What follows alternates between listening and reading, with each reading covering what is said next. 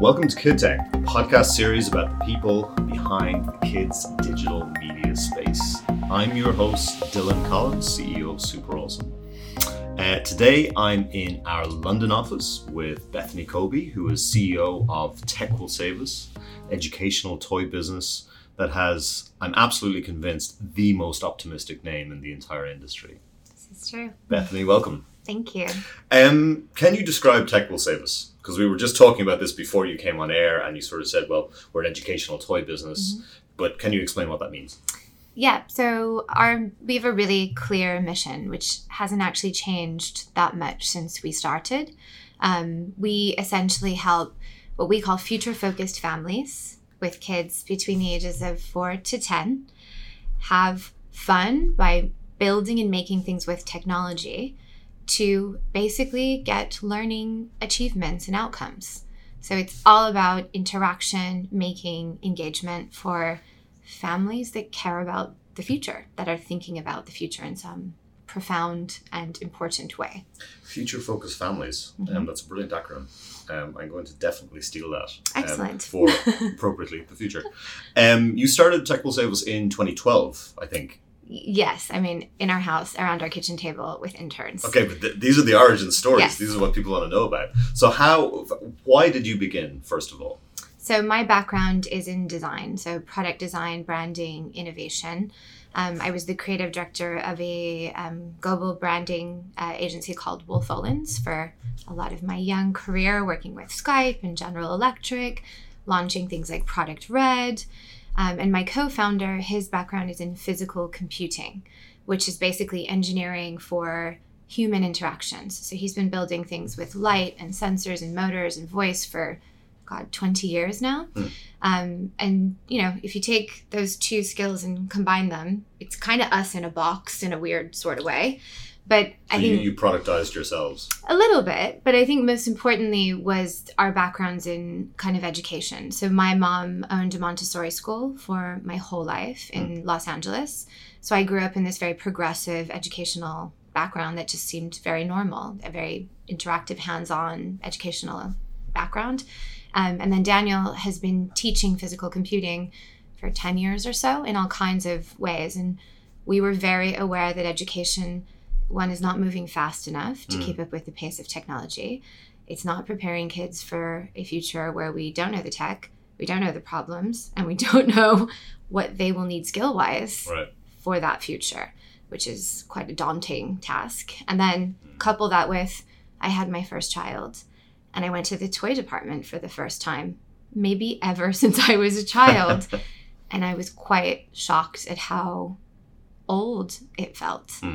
It didn't feel like it was introducing kids to this amazing world of technology that we are a part of in a way that's productive, expressive, creative. And so we did what crazy people do, and we started a business.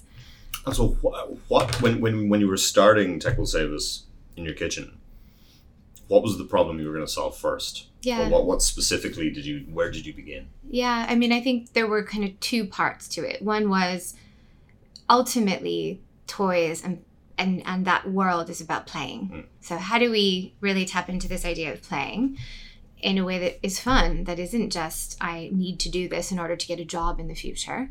And on the other side was, as I think we can self-describe ourselves as a future-focused family. I was fundamentally concerned about, wow, what is this little human that I'm bringing in the world going to do in the future? This is as the rise of AI is happening, as, we have an energy crisis, as we have all these major challenges and major technology kind of progressions. How is he going to interact in that world? And what's he going to do now that's going to kind of help him to see what that is? Right. And so ultimately it was about how can we help kids and quite frankly their parents have these learning opportunities and achievements while having fun, while playing. So kind of playing to learn and learning to play. Right.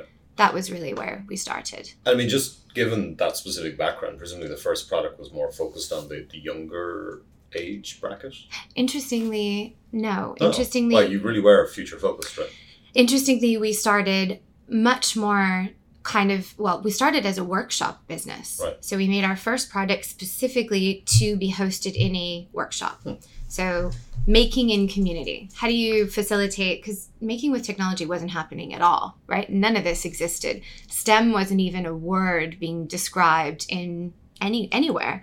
The curriculum hadn't changed in the UK. There were very few governments talking about coding. I mean, none of this was really on the agenda when we started. So we started by doing workshops, experiences. How can we get people together in a way that was really fun, collaborative, engaging? But rather than making cookies or making a bag or knitting, you're actually making something with technology. Right. That's how we started. Right. What that really gave us an understanding of was, one, that parents and kids really loved doing it. That whether it was cookies or, a musical instrument, for a kid, it's just making. Right. It was the parent where the barrier was there. I don't understand what this is. And so what we moved from was this experience of a workshop to, can we kitify that? Can we put that experience in a box and create a digital platform, a space where you can get content, coding, community, resources, but that experience could happen anywhere, around a kitchen table, in a classroom, in a makerspace, in a field. That's essentially the evolution of workshop product that can be used in a workshop to product that can be made, used, played with at home. Talk about the transition from workshop into product in a box. Yeah. Because that's very non-trivial. Yeah, it's a huge transition. Yeah, I mean, I think there were the triggers that caused the decision, and then there was the actual building a team and a ability to build product. Let's talk about all of those. I mean, what were those triggers first? So the moving from a workshop business to a product business was this is not as scalable as we think this could be. Right. How do we create a experience, an ecosystem that can really reach as many young people as possible and as many families as possible? And workshops, for anyone that does experiences, it's super high touch. It's really, intensive in terms of time. How many sort of kids and parents had you come into the workshops early on? Yeah, I mean, we did, I think in the first couple of months, our kind of motto is kind of learning by doing, like as a group of entrepreneurs. That's what we do. Right. I think we had 300 or something families interact with us in the first couple of months just to get feedback. Yeah. And then we quickly realized, I mean, it's fun, and we still do experiences. Oh, right. Okay. But for a different reason. It's not the model of the business. Yeah. It's a way of interacting with our customers and our parents and our community and our users, and to create these kinds of touch points in a different way. So moving from that was really a decision around kind of scale and how many people could we really reach with these kinds of skills. So accessibility, really. I think moving from a experience business to a product business wasn't as big as I think maybe in some other businesses it might be, because our products are ultimately experiences. It was about, how do we lower the barrier of entry of that happening in a home environment with a young person guiding the experience. And that's where digital became really important. We could use digital technologies to take kids on a journey, to take their parents on a journey. But I mean, you were still moving into a manufacturing paradigm. Yeah. So, I mean, where did you begin? So we have an office in Hackney, which is where we started, which was down the street from my house. We had a mini factory. We still have it, a mini factory there. Because we make kits, we were able to stay very close to manufacturing and production early on. So you were manufacturing out of East London? Everything was being shipped. Even when some of our products that went to Target, 2 years ago were shipped from Hackney. So we were able to stay very close to the manufacturing, design, product development process, and we still do. That must be very unusual for a product company doing what you do, to not be, going straight to China initially. Yeah, I mean, I think it's new for now, but wasn't new. Right. Like when you started businesses or kind of manufactured, when manufacturing still happened in other cities in a more profound way, that was still happening in lots of places. I think China is a part of our ecosystem. We absolutely use China now, but I think what keeping it close helped us to do is to really understand the end-to-end process from a cost perspective, from a quality perspective, from a time perspective.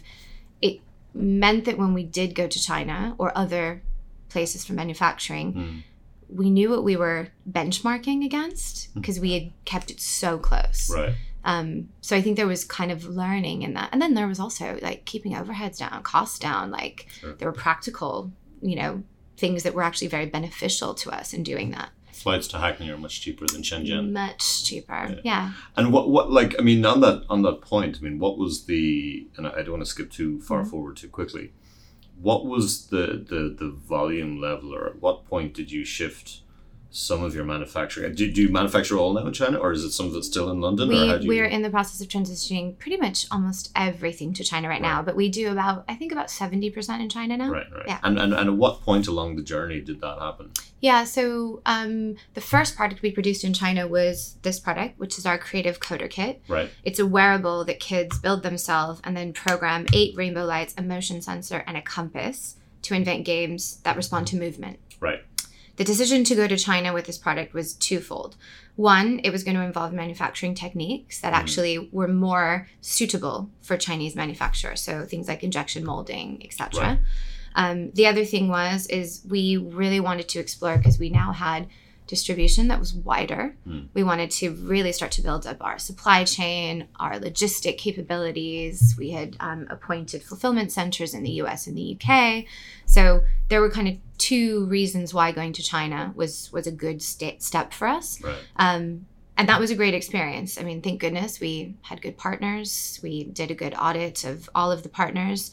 And we actually still work with the partners that we started with on this product. So they've grown with us, which was an important part of that decision. So some of it was about manufacturing techniques and making sure we could keep quality and control around design and the experience like very tight. Now it's about scale. So certain products have reached a certain threshold, and we know that we have product market fit with them. We can evolve them and move them into China. And some products, we know from the moment we start that they're going to have product market fit ultimately, or that there's enough appetite that we can go straight to China. So those are the kinds of decisions that kind of led us to that. And I want to come back to some of those. I mean, particularly around the deal that you've done with Disney and Marvel. Yeah. But going back in time again, I mean, the first product that went out, you were selling directly from your own site, or how did you think about distribution? I mean, in a world, this was, so the first product shipped was in 2013? Yeah, 2014, I think. Yeah. So you were coming into what is a very traditional industry, the toy sector. Yeah. Taking an approach that was about as far removed from the traditional toy clothes as you can imagine. I don't know if Hasbro or Lego manufacture anything in Hackney. Probably not. and so how did you go to market? Yeah. So the first kind of sales were definitely direct through our own channels. And we also had a partner, which was Rough Trade East, the independent music store in so Camden. You distributed through music stores. So what was interesting is Wired had written an article about us like very early on. I mean, this is like a photograph in my house of our products on a display, right? And the backdrop is ultimately like my living room. Right. And the owner of Rough Trade East contacted us and said, I love what you're doing. This really reminds me of like the punk movement and what happened in like music and people really getting hands-on with things. Can I help? And so we met with him. He gave us the front of Rough Trade East for a year. We built a mini workshop space / kind of storefront. And we sold physical products there, hosted workshops, and then sold through our direct channel. So it was very, kind of cottage industry when we first started selling. DIY music meets DIY toy, right? There was already DIY happening there. So there was a kind of captive audience, whereas DIY toy was much farther away at that point. Yeah. The transition from that to a more mainstream audience, we started more with science museums, design museums, what we call kind of specialty and iconic stores, MoMA Design Store, the London Design Museum, Selfridges, places where there's kind of iconic newness, and really started to learn about the industry. And then gradually we moved into department stores. So John Lewis, Nordstrom, Barnes & Noble, and then gradually then again into kind of mass retail, so Target, Best Buy, etc. And so what was the point that you moved from the UK into the US market? I mean, as any digital business will be, from the moment they launch, So you were getting so immediately when you went live, or very soon after, you were getting inbound from the US. Yeah, and at the beginning there was this thing happening around in the US that was much more concentrated in the US around the maker movement. Mm-hmm. There was a lot of stuff happening around that. It is ultimately the foundations of all of our businesses. This idea of people getting hands-on and building in these amazing creations that make Magazine and Dale Doherty and like all that. We're standing on the shoulders of all of that. Right. We've just brought that into a accessible, not 40-year-old guys in their shed making stuff, right? We've brought this into the home, into moms that have kids and are trying to really help their kids to progress. And is that the core customer?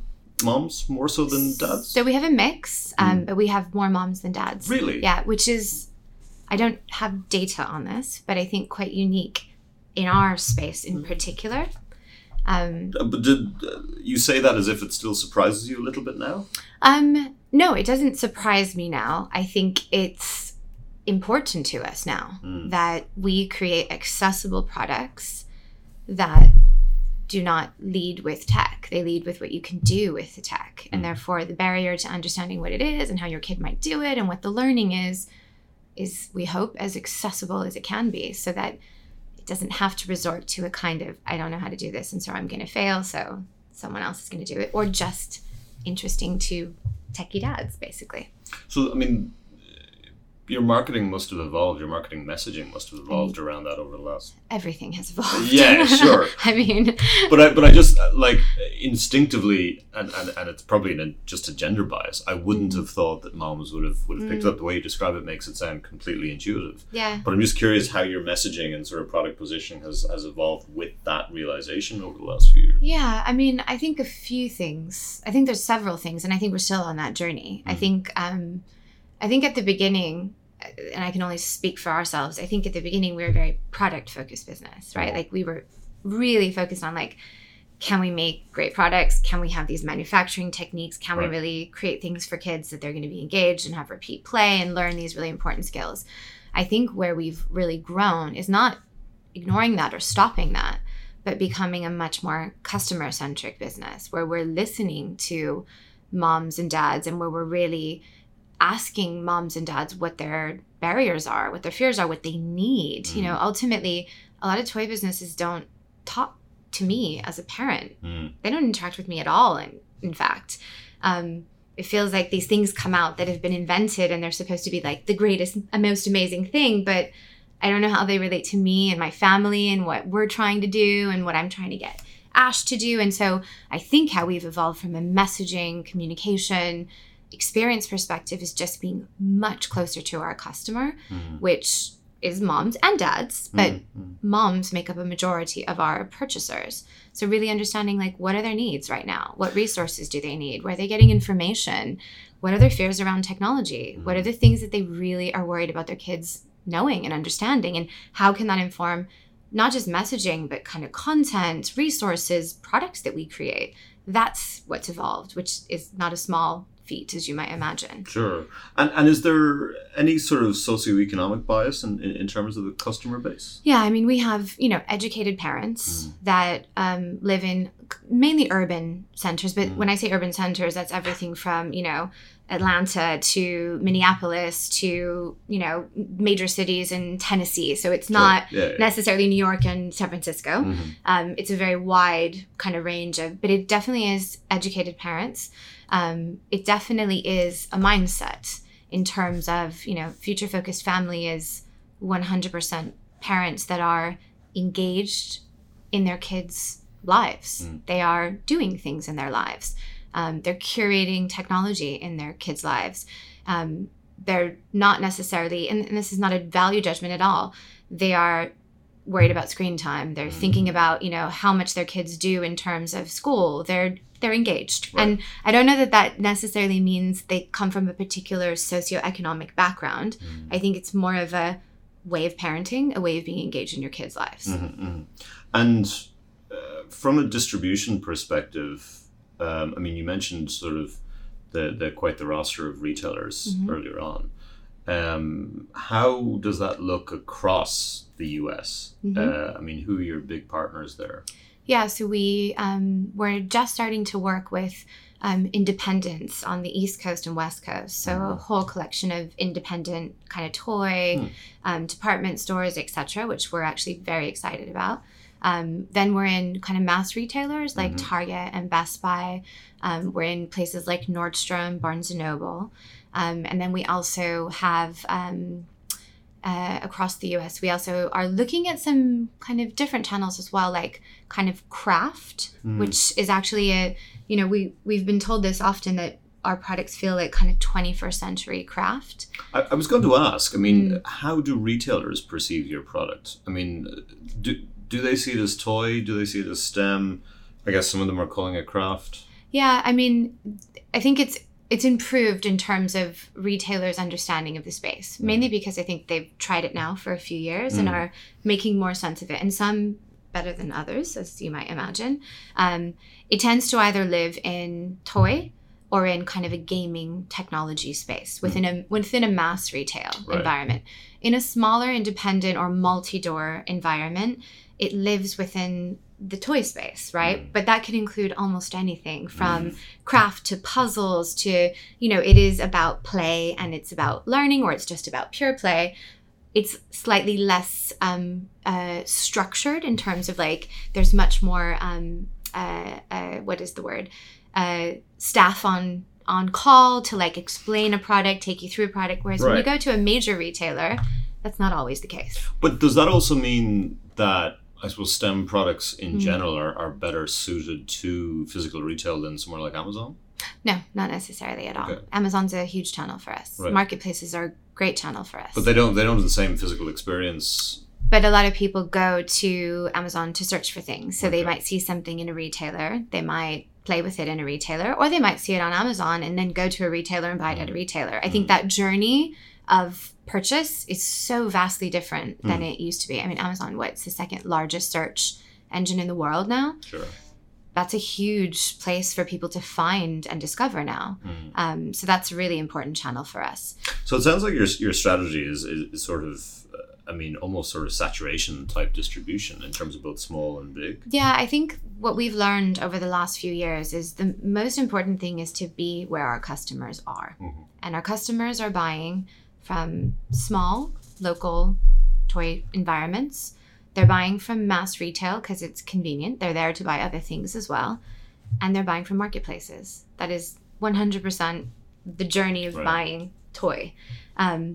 What's really important is that we have accessibility built into our propositions as a product, into our pricing, so that they can live in those different channels. And what are the price points of the products? So our products range from £15 to £100. So they are a spread, and intentionally so, because different times of year for different kinds of events and activities, you need different price points. And the Toys R Us bankruptcy last year hit you guys? So fun. Yeah. I think you're being a little sarcastic. Just a little. Well, the good news is that we weren't in Toys R Us.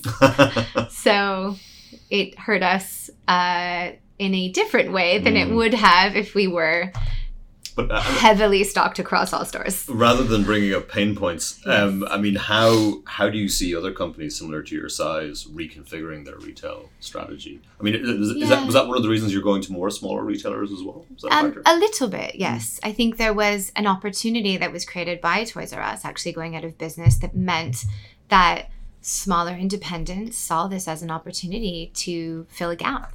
And so did the big mass retailers, Target, Best Buy, and Walmart jumped super fast and said, great, we're going to take market share of what's there and we're going to do it. Some did it well, some didn't, but it definitely created space, which is good. And which retailer do you feel has the best grasp of STEM products? That's a good question.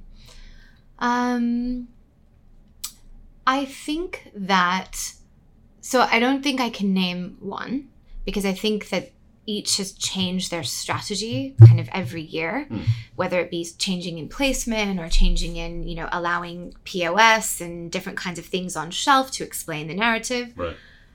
So I can't name one, but I think those that have understood that these kinds of products need narratives connected to them have seen far better sell-through and far better traction in the category than those that expect to put it on a shelf next to something familiar and see the exact same kind of sell-through.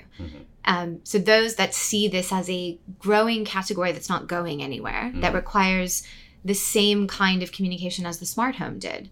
You know, people put Nests on shelves for years and sold none because no one knew what it was. No one knew how to use it. No one knew how to install it.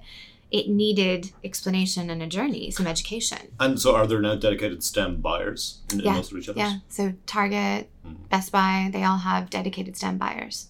And when you think, do you think about sort of the STEM market as a coherent market, sort of an addressable market in terms of dollar size, or do you think of it as a subset of toy? Or I'm curious, like when you talk to investors and they ask the inevitable addressable audience question, how do you talk about that? I mean, interestingly, I think this is another thing that we've learned to understand as we've grown and as the industry has grown. I think there is an addressable STEM market, absolutely, but it's really fragmented and it's really full of lots of different kinds of things, self-proclaiming as STEM. We see more the education toy space as the market.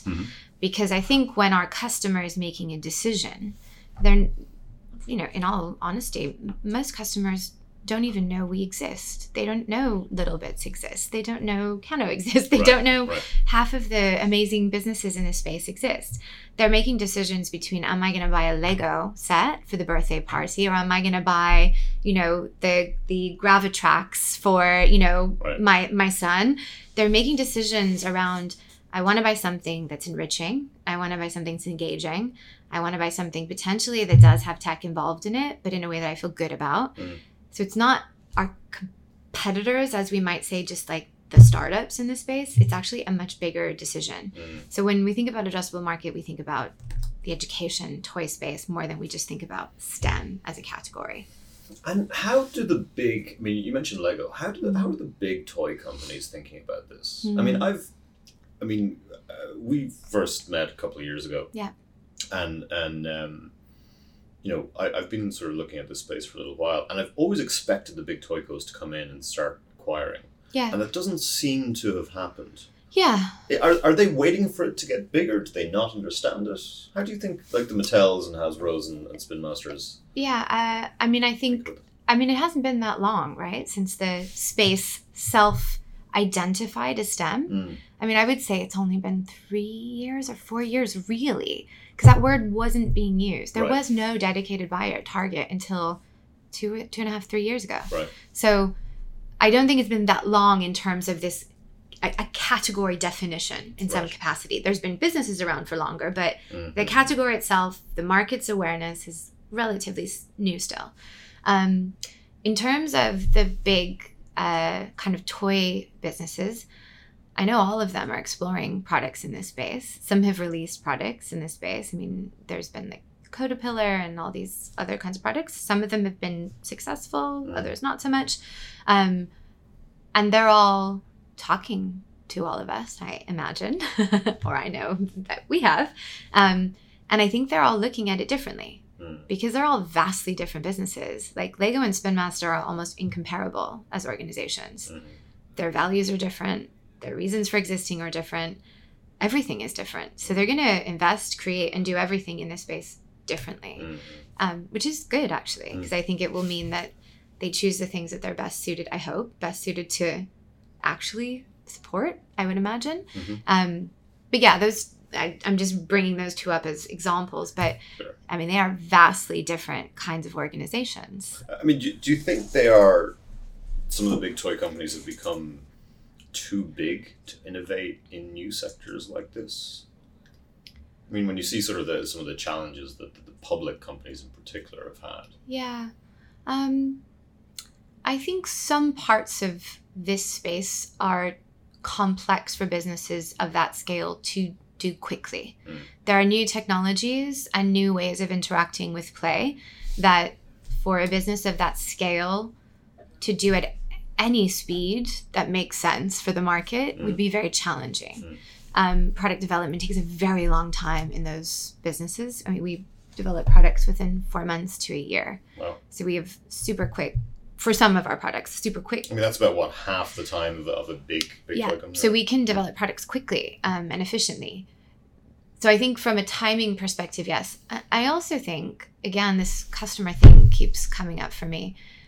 I don't think, historically, big toy businesses, customers are retailers. They're not me. They're the retailer. That's a blanket statement, I know, but generally it is. I think for businesses like us, and I can only speak for us, like our customer is not the retailer. Our customer is the mom, the dad, the kids, and having a relationship with the customer. And because our product is digital and physical, we can actually do that. We can take them on a journey, go through curriculum to learn lots of different things, have new products, and help your kid do new things. The fact that you buy it at Amazon or Target is kind of irrelevant almost. Yeah. It doesn't matter where you buy it. Right. You're doing a Tech Will Save Us experience. That's the most important part of it. And I mean, given the dual audience nature of the products, how do you do product development? Yeah. I mean, and particularly today as you get bigger. Yeah. I mean, that's one of the things I think I'm most proud of that we've developed is our product development process. It's been a journey to get there. So we had a kind of product development process when we first started. It's always been very user-centered, probably just because of my background in design being a really kind of core part of what my skill set is. So we've always designed with kids a part of the process, but we've codified that process quite significantly over the years. So it's a mix of sprints and gates where we do very quick iterative development processes. We get to a gate, which is where we make commercial and experiential and learning decisions in a process. And if we don't pass that gate, and this is a multi-stakeholder process, it has sales, it has marketing, it has a product, it has digital involved in the whole process. If we don't agree on that we've achieved those outcomes in a gate, we cycle back. And it means that the idea is that we funnel things through and nothing gets to market that hasn't achieved the commercial requirements. We're not launching something that has not hit our target margin, has not hit our price point. We're not launching something that isn't the experience that we feel is engaging. And we're not launching something where we don't think the learning outcomes are clear. So that process is really iterated and it's awesome. Like I love it. I mean, it's complicated because there's people involved in it, but it's fantastic. And then there are kids testing at every stage of that process. We have a group of young people called the Future Inventors Club, which is a group of thousands of kids that participate in product development. So it started very informal. It was like, super fans that kids would participate. And now it's this network that we can reach out to and say, we're doing tests around this kind of skill set for this age group. They're going to be in these locations. Sign up now, basically. And again, everyone in this industry, there's nothing like an 8-year-old telling you something's boring for you to rethink what you thought was fantastic. They tend not to hold back with opinions. You recently announced a deal with Disney and specifically with Marvel to work on co-branded or licensed products with them. Can you talk about that? Because again, that seems to be sort of a very distinctive new strategy. So how did it come about? Yeah, so we're an experience business. We're not a character business. And so the idea of doing partnerships that could help us to be even more accessible for as many kids as possible has always been on the agenda. And why wouldn't we do that with businesses who have values that are similar, that tell narratives that are great and that are, understood and loved by hundreds of thousands of kids? So the Disney relationship it was really interesting, actually. One of the kind of lead people in the licensing team bought one of our kits at John Lewis. They sent us an email. They said they were really excited about what we were doing. They invited us in for a chat. So it was one of those great emails to receive. We built up a relationship with them over the course of a couple of months, met lots of different people from all aspects of Disney, from licensing to Maker Studio. I mean, it was great. We had so much access and so much support because Disney is so interested in how their characters and their stories can be experienced by kids in new and, hopefully meaningful ways. Learning is something they are thinking about a lot for the future. So that I think helped as well. So the relationship started quite organically and then led to our first product. So we have a relationship with them for a few years. And we decided on leveraging a product that is one of our best-selling products in our range called Electro-Dough, which is electronic dough, where kids can make circuits, learn about electricity, learn about problem solving, be really creative with dough, but using things like lights and sound and motors. So bring it to life in a kind of fundamentally kind of basic way, but learn these really interesting skills, which, you know, most 4 to 6 year olds don't know what electricity is. So it's a lovely way for them to learn those kinds of things. And we knew it was a great experience already. So we leveraged that product and that experience and basically decided that the Marvel property was a really great license because the new Marvel movie was coming out at the same time, etc. And also from a gender perspective, the Avengers and kind of Marvel are incredibly accessible to all genders. So girls and boys love Captain America pretty equally. Apparently Incredible Hulk is the most popular. Like girls love Hulk. So that was really important to us as well. So ultimately what happens is kids basically learn how to build and create circuits. They learn about electricity and electronics by going through missions with their favorite characters. They have to solve problems that those characters need. Like Hulk needs to build a wall and he has to smash it. In order to smash it, you have to make a circuit. And you only know you made the circuit right if the sound of Hulk happens when you smash it. So there's this really nice cause and effect that happens. There's success, there's reward. It's malleable, it's fun, it's familiar, it's not scary to parents. So that was our first experience. And there's a digital experience that takes you through that, a kind of, we call it like a digital storybook. Right.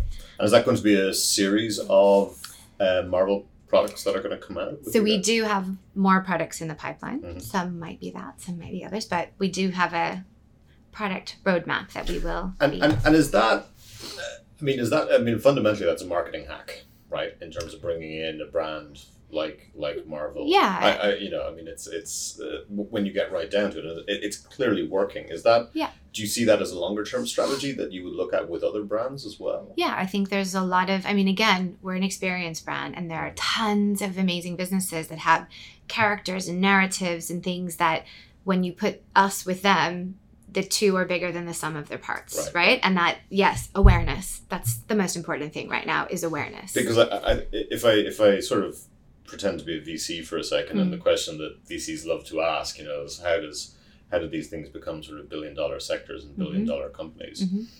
For STEM product companies to scale out to the sort of size of a Lego or a Hasbro, do you think they have to sort of make more and more moves like these? To get is a marketing function, a marketing sort of force multiplier, a thing you need as well to build a business? I think whether it's in this industry or another industry, I think partnerships in general are always a great way of reaching new audiences that might be similar to your audience. You just haven't talked to them yet. So I think partnerships is a great way to scale, absolutely, in terms of awareness building. The challenge is making sure that us as a business are super clear about what our values are, who the right partners are, and who our customer is to make sure we're doing the right partnerships. Because I think you can get very seduced by, doing anything with any partner or, co-branding something very sloppily. And I don't think that works at all. I think it's super transparent. Customers can see through that immediately. If the experience itself doesn't deliver on your positioning, then the partnership was a complete waste of time. You raised a Series A round in 2017? Yeah. 2018? Yes. 2018. 2018. Yeah. Which was about $4.2 million, I think. Yeah, 4.5. Yeah. 4.5, beg your pardon. From a number of different investors. And I think it was very impressive to see, because I think a lot of STEM companies, particularly sort of the earlier stage ones, have definitely struggled to raise finance. Yeah. What do those investors see in you? Yeah, I think so. We were very not fortunate, but I think we've done a really good job finding investors that share our values and our vision, which is super, super important. So one of our investors is from the gaming industry. Our digital platform and the experiences we create are very kind of game-like experiences, and they bring a lot of expertise in terms of that kind of interest and value.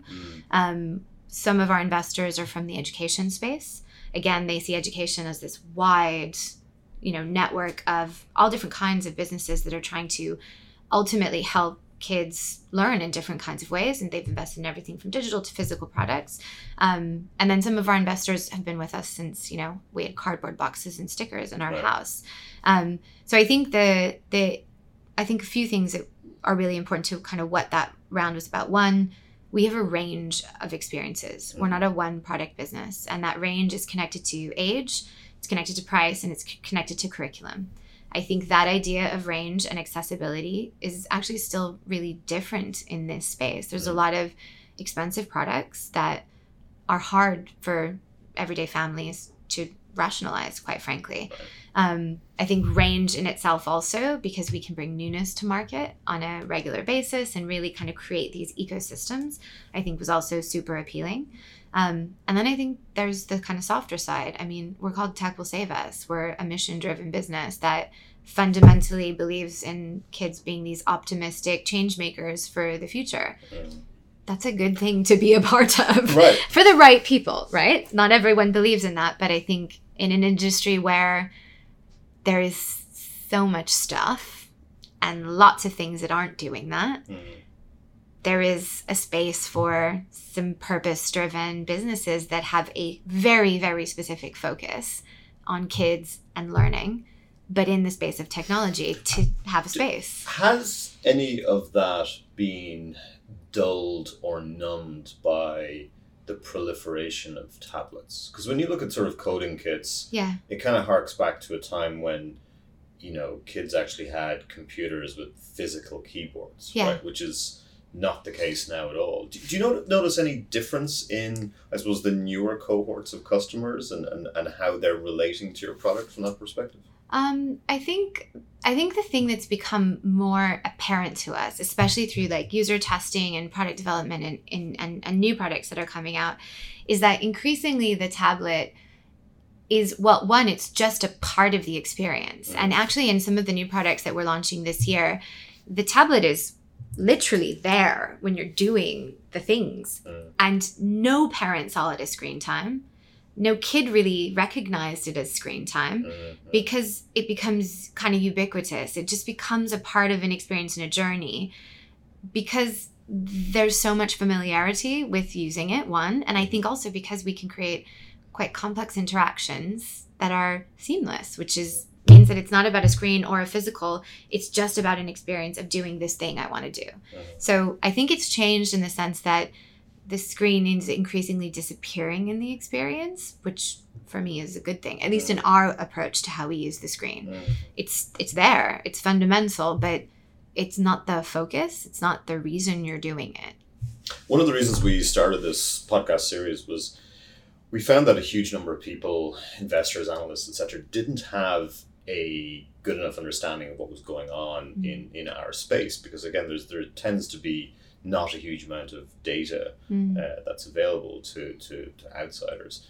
What do you think is the one thing that investors have been most surprised to learn about your business or your part of the sector that they wouldn't normally be able to find out? That's interesting. I think there are a few things. I think one is the growth of the education toy space is always a little bit bigger than everyone anticipated. It grew at something like 12% last year. Like, it keeps growing. Versus the overall toy market, which I think probably shrunk about 2% last year. Exactly. Right? So I think that there's a kind of, maybe it's not surprising, but a kind of moment of, oh, that's interesting that that's consistently keeps growing and growing and growing, right? Whereas, action figures and, compounds can go up and down. Educational toys seems to be growing. And, it kind of makes sense logically in times of, who knows what's going to happen with the economy and there's lots of unknowns. There will still be a desire of people to invest in their kids. They're not going to stop investing in their kids. They just might do it more consciously or intentionally. So I think that's always a really kind of good thing to point out.